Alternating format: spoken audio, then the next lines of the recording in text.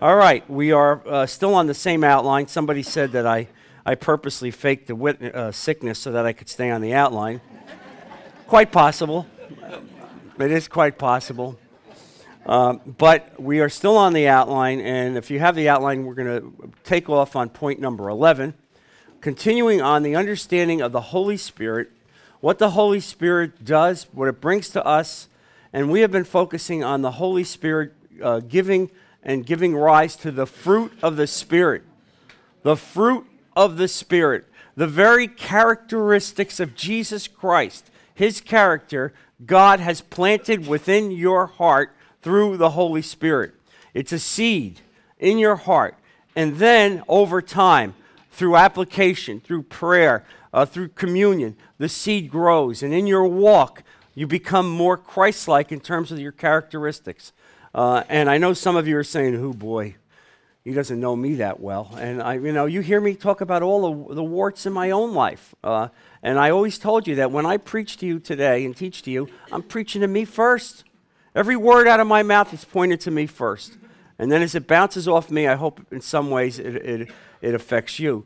And so I'm starting off today with a section of Scripture that I think now that you have heard me explain the fruit of the Spirit may actually be more poignant to you, and that's John 15, Gospel of John 15, and we're going to get to this later as well, but talking about the vine and the branches. And the key to understand this is that in order to be fruitful, yes, the Holy Spirit planted it in your heart when you were saved and you were sealed by the Holy Spirit. But now growing, how does that fruit grow? Well, in order for it to grow, it must be planted with Jesus. The vines and the branches must be planted together. If the branches are not clearly cemented into the vine of Jesus Christ, it will not grow. And now you have a deeper understanding of this section of Scripture. Turn to John 15, verse 1. This is Jesus now. I am the true vine, and my Father is the gardener. What a great picture of Jesus and God, isn't it? Wasn't that a great picture right there? That God Himself owns the garden. That God Himself owns the garden. And that Jesus is the vine. Jesus is the connective point for us to God. I mean, how clear is this? I mean, you read this, and it resonates so poignantly. He cuts off, that is God, He cuts off every branch in me that bears no fruit, while every branch that does bear fruit He prunes, so that it will be even more fruitful. You are already clean because of the word I have spoken to you. Let me stop. He's talking to the disciples. And what He's saying is you're saved. This is not about salvation, this phrase, this section of verses, because there are people who misconstrue the theology here. And when it says later that a branch that is not bearing fruit is cut off and thrown into the fire, well, here's what people say. Oh, well, there it is. You see, there it is. You're losing your salvation. It has nothing to do with that. You understand? It has nothing to do with that, because He's saying right here, you're already clean. You've been saved forever. Nothing will take you out of my hand. Can I get an amen on that? All right? I want to make sure that nobody misconstrues this. And so here's the thing, though. God wants us to be fruitful. He has called us to bear the characteristics of Jesus Christ to the world. I told you that my Father said often, every one of us has an obligation to preach the gospel of Jesus Christ, and sometimes even use words. Sometimes even use words. Meaning, most times, it's your life. The characteristics of Christ in your life. That's what this is about. Verse 4, remain in me, and I will remain in you. No branch can bear fruit by itself. It must remain in the vine. There it is. You can't bear fruit. You can't be like Jesus if you are not connected to the vine. If you are not within Jesus Christ, fully connected into Jesus Christ, that vine that's planted by God in the garden, you will not bear fruit. And so here's the thing. I mean, God wants you to bear fruit. So you must be in Jesus. Being in Jesus means what? It means in communion, in prayer, in study, in worship. All those things constantly in the vine, in the vine. Neither can you bear fruit unless you remain in me. I am the vine, you are the branches. If a man remains in me and I in him, he will bear much fruit.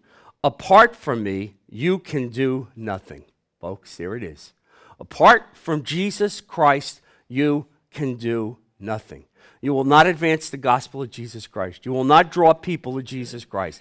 If you are trying to do something separate and apart from Jesus Christ, you will not do it. It's not about your intellectual abilities. It's not about your giftedness to speak in public. It is all about you being in the vine of Jesus Christ. And so there it is. In order to be alive and not be a piece of dead wood, we must have the life of Jesus Christ within us. That's the fruit of the Spirit. The fruit of the Spirit then becomes alive. God planted that seed in you. You have it within you. Now God wants to see it grow and prosper. And so there must be cultivation. And so what does this mean? It means that God prunes the branches. And what does that mean? It means in your life, from time to time, you may go through trials and temptations and suffering and persecution. And all of that is within the purview of cultivation. God is trimming you and restoring you and lifting you up because some of the things in your life are not really conducive to a Christian walk. I'm sorry to say that. You know that. We all have these issues. And God wants to take that out of you. And he wants to cultivate those parts which are conducive to a Christian walk. And that's why Jesus described the Father as the gardener. And so really, as I've gotten deeper into my walk with God and have really focused on the fruit of the Spirit, this verse comes alive to me now. I never really properly construed this verse before. You know, you read this verse 1,000 times as a Christian, and you go, yeah, I know. The vine, the branches, the cultivation, you mind the branches. But don't when you realize that the Holy Spirit planted the very fruit in your heart, and that now that fruit that's been planted needs to be cultivated, and it's all related to being within the vine of Jesus Christ. It comes through. And you understand what pruning is. Sometimes pruning involves suffering, but there's a purpose in the pruning. Okay? We don't suffer needlessly. Suffering in the world is needless. I told you that when you're not within Jesus Christ, you get up in the morning, your life is a pinball machine. You have no idea where the next hit is going to come from. When we get up in the morning, we're going to take hits, but we know that Jesus is holding us in the palm of his hand. You understand? What a difference to know that we are within the will of God. We are where God wants us to be. He is controlling our life. Yes, we're going to have hits. Yes, we're going to have suffering. Yes, we're going to have persecution. Yes, our bodies are going to fail from time to time, but we have the assurance that we will see him. We will see him. We will be with him. What a verse, understanding this. And so now we go from understanding the fruit of the Spirit. The Holy Spirit gives the fruit to every single one of you, and you all have all of the fruit within your body, within your heart. Now we're going to speak about the gifts of the Spirit. Very different. The Holy Spirit not only gives the fruit, but the Holy Spirit gives the gift. And we need to understand spiritual gifts. And spiritual gifts are effectively spiritual ministries that God determines the church needs. Now, I'm not talking about a church denomination. I'm not talking about a church building. I'm talking about the universal church of Jesus Christ. Throughout the world, across denominational lines. Jesus doesn't care what denomination you belong to. I'm sorry to tell you that, okay? He just doesn't care. When you get to heaven, do yourself a favor. Mark it down. Don't go in there. The first thing you say, hey, we're the Baptists. Because I'm afraid a trapdoor will open up, and I don't know where you're going to be going. But I don't think it's a good thing. Don't ask for that. Don't ask for that.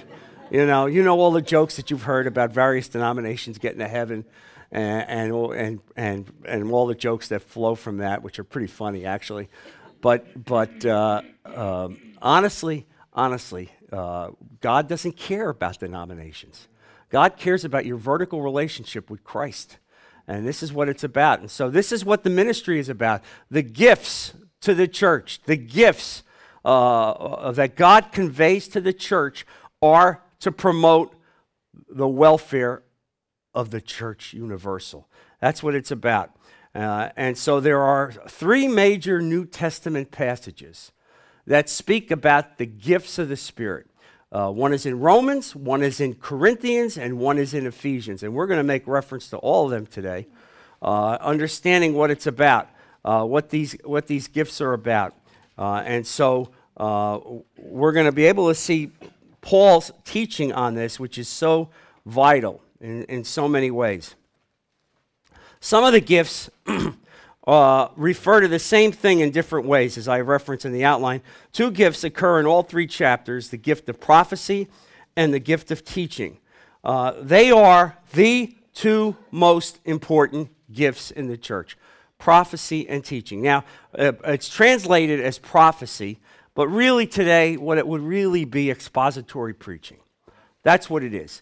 Expository preaching and teaching is the single most important gift that God conveys to the church. Paul tells us that that's something that we should all aspire to have.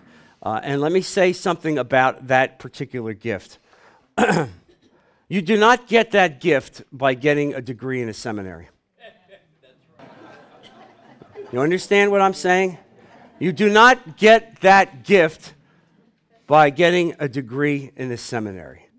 All right, so in other words, if you're a person, a young person, and you say, you know, that looks like a nice lifestyle.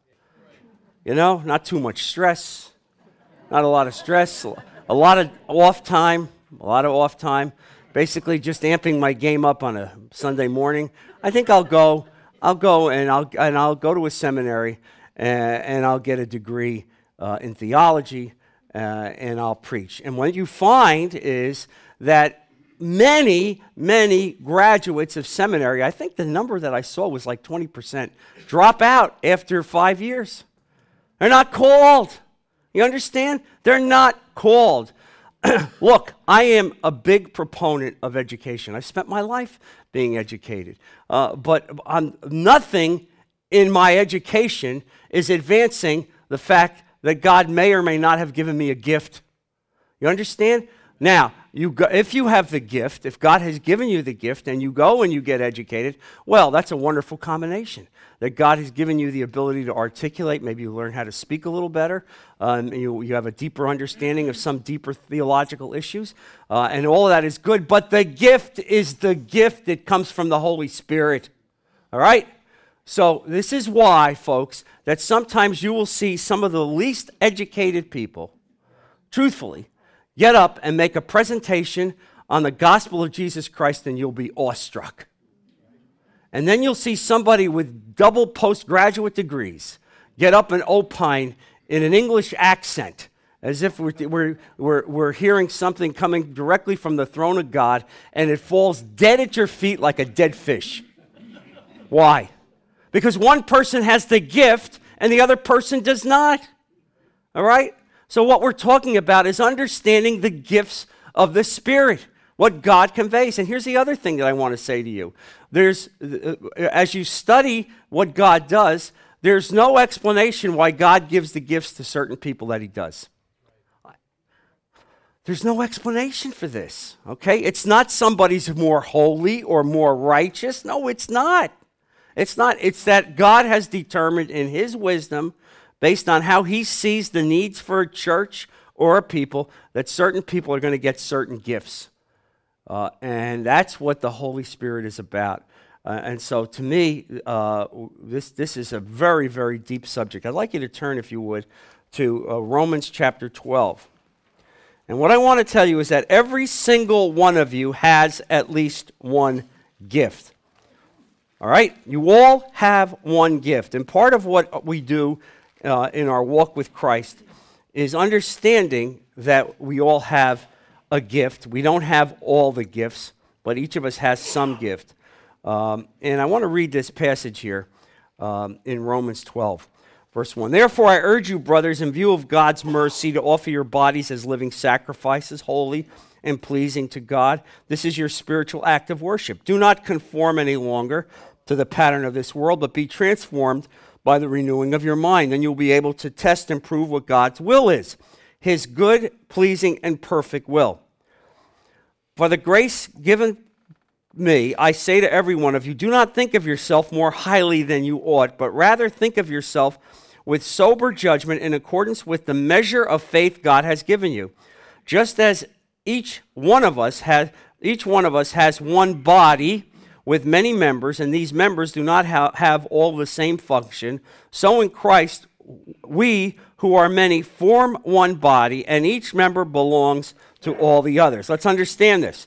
We are all in the body of Christ. There's a head, there are arms, there are fingers, there are hands, there are legs, there are feet.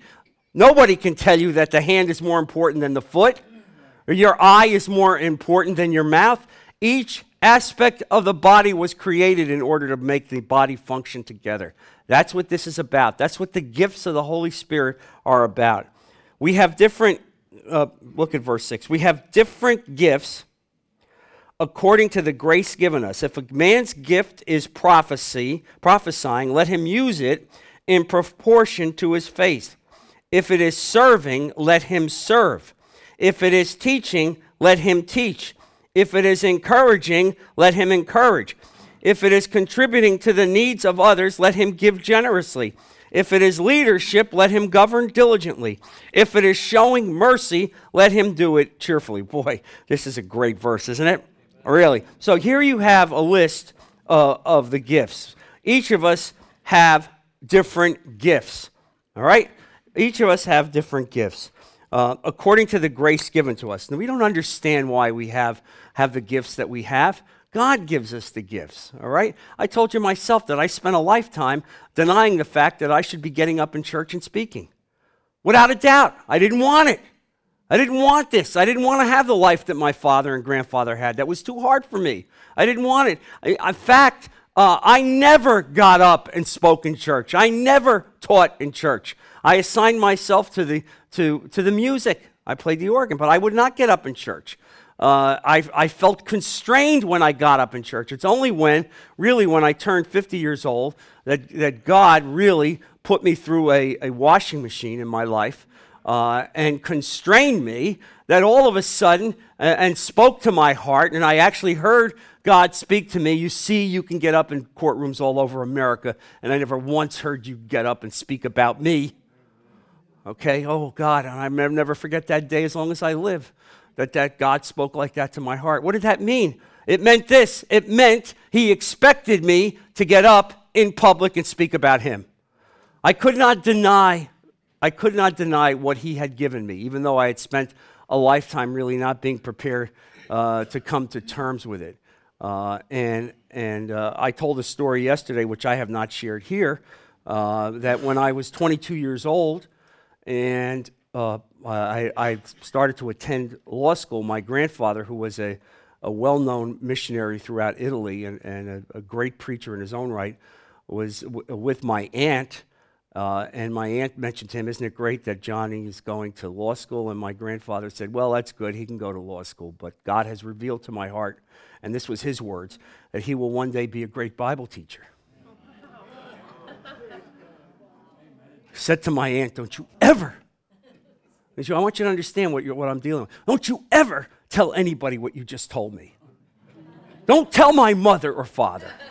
Don't tell anybody in the church. I want this shut down. And I frightened her to such an extent that she never said a word.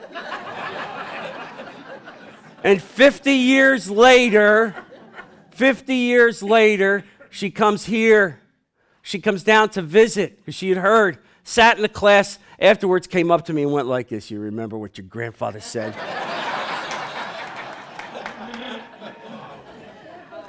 Oh yeah, I remember. And that's the gift of the Holy Spirit. You understand? That even when you deny it,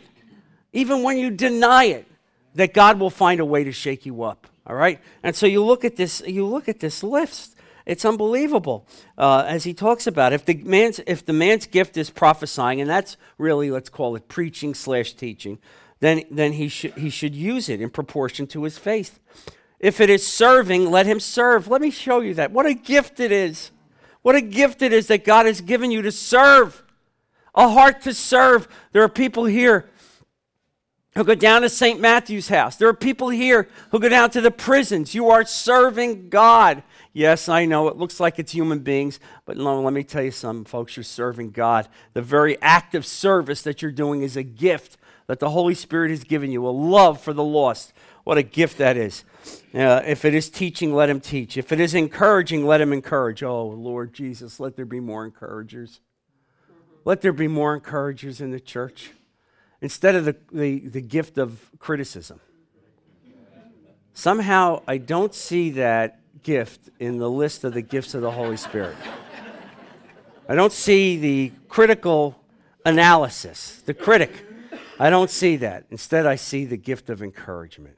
Meaning you see somebody who is trying to serve God, you lift them up, you encourage them. You say to your pastor, I appreciate what you're doing.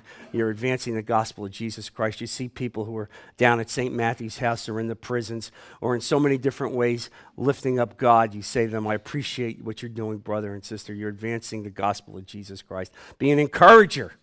Encourage your spouse. Encourage your spouse. Encourage your children. Be the kind of uplifting presence that when you walk into a room, people say, oh, I love that person. I love to be with him. Why? Why? Because he's a critic? No. No, because there's a spirit of encouragement and affirmation. Don't you see that this comes from the Holy Spirit? This is the Holy Spirit. If it is contributing to the needs of others, let him give generously. How about that gift, folks?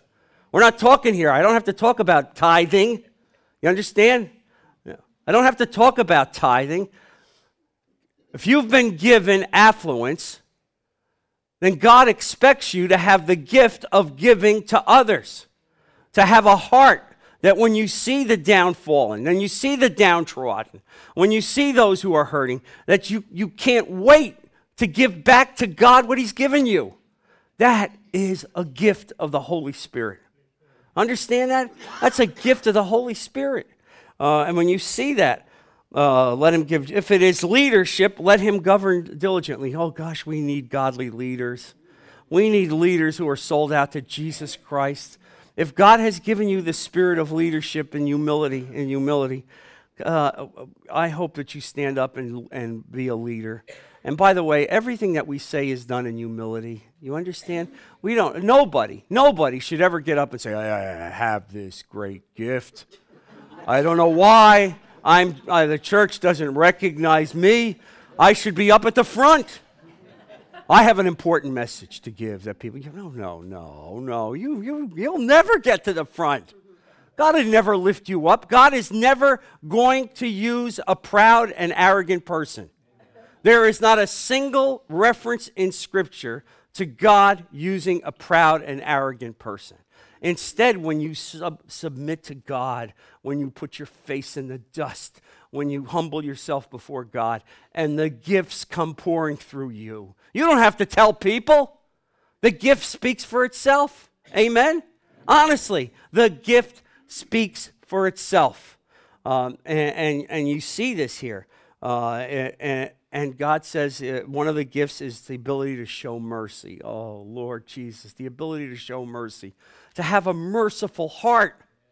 To have a merciful heart that when you see something wrong, that your heart aches and breaks, that you want to reach out and be the way Jesus would be. This is the characteristic of Jesus. This is a gift. And so what an incredible explanation of this is. It's all done for the unity of the church. The united church of Jesus Christ across the globe. Not a denomination, but one unified people understanding exactly how God wants us to work. Look at 1 Corinthians chapter 12. This is a great subject, I'll tell you. 1 Corinthians chapter 12. Now, about spiritual gifts, brothers, I do not want you to be ignorant. You know that when you were pagans, somehow or other you were influenced and led astray to mute idols.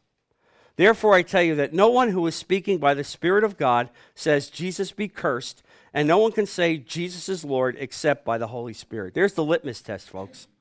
You want to see the hand of God in any message, it's when Jesus Christ is raised up. When Jesus Christ is demonstrated to be the Son of God, then you know that God, the Holy Spirit, is there behind it. Anything else is not from God, period. End of discussion. End of discussion. Verse 4, there are different kinds of gifts, but the same Spirit. What does that mean? There is one unifying Spirit.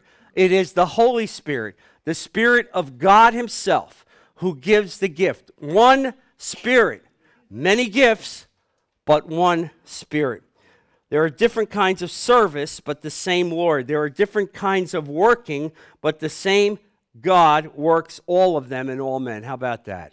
All right? So all of the gifts are given by God through the Holy Spirit for the ministry of the church, to develop the saints, to raise up the saints, to promote the message of Jesus Christ. Now, to each one, the manifestation of the Spirit is given for the common good. There you have it. The gifts are for the manifestation of the Holy Spirit for the common good, meaning for the general edification of the body of Christ. That's what the gifts are for. That's what they're for. To one, there is given through the Spirit the message of wisdom. To another, the message of knowledge by means of the same Spirit. To another, faith by the same Spirit. To another, gifts of healing by that one Spirit. To another, miraculous powers. To another, prophecy. To another, distinguishing between spirits. That means discernment. To another, speaking in different kinds of tongues. And to still another, the interpretation of tongues. All these are the work of one and the same Spirit, and he gives them to each one just as he determines. It is the determination of God the Father how the gifts are divided up. All right? Every single one of you has at least one gift. Some of you have multiple gifts. No one has all gifts. And so you see them here, again, denominating what these gifts are. Here, one of the gifts is wisdom. Another, knowledge. Another, faith. That actually, faith is a gift. Faith is a gift, meaning what? That you see some people that have extraordinary faith. Have you ever seen those? Some people who are, you look at what they suffer and what they go through, and their faith is like a pillar. God has given that person a gift, an extraordinary gift, through the Holy Spirit of faith. To another, miraculous powers. To another, prophecy. That means some people have a gift of healing. Look, I don't understand this all the way it is, but I believe that God in some ways will allow certain people to be used to effectuate healing. I do believe that. I believe it's rare. I don't believe it's a universal thing, but it has nothing to do with the person themselves. You understand what I just said? It has nothing to do with the person themselves or the fact that they're especially righteous or holy. It is, to whatever extent, God dispenses a gift.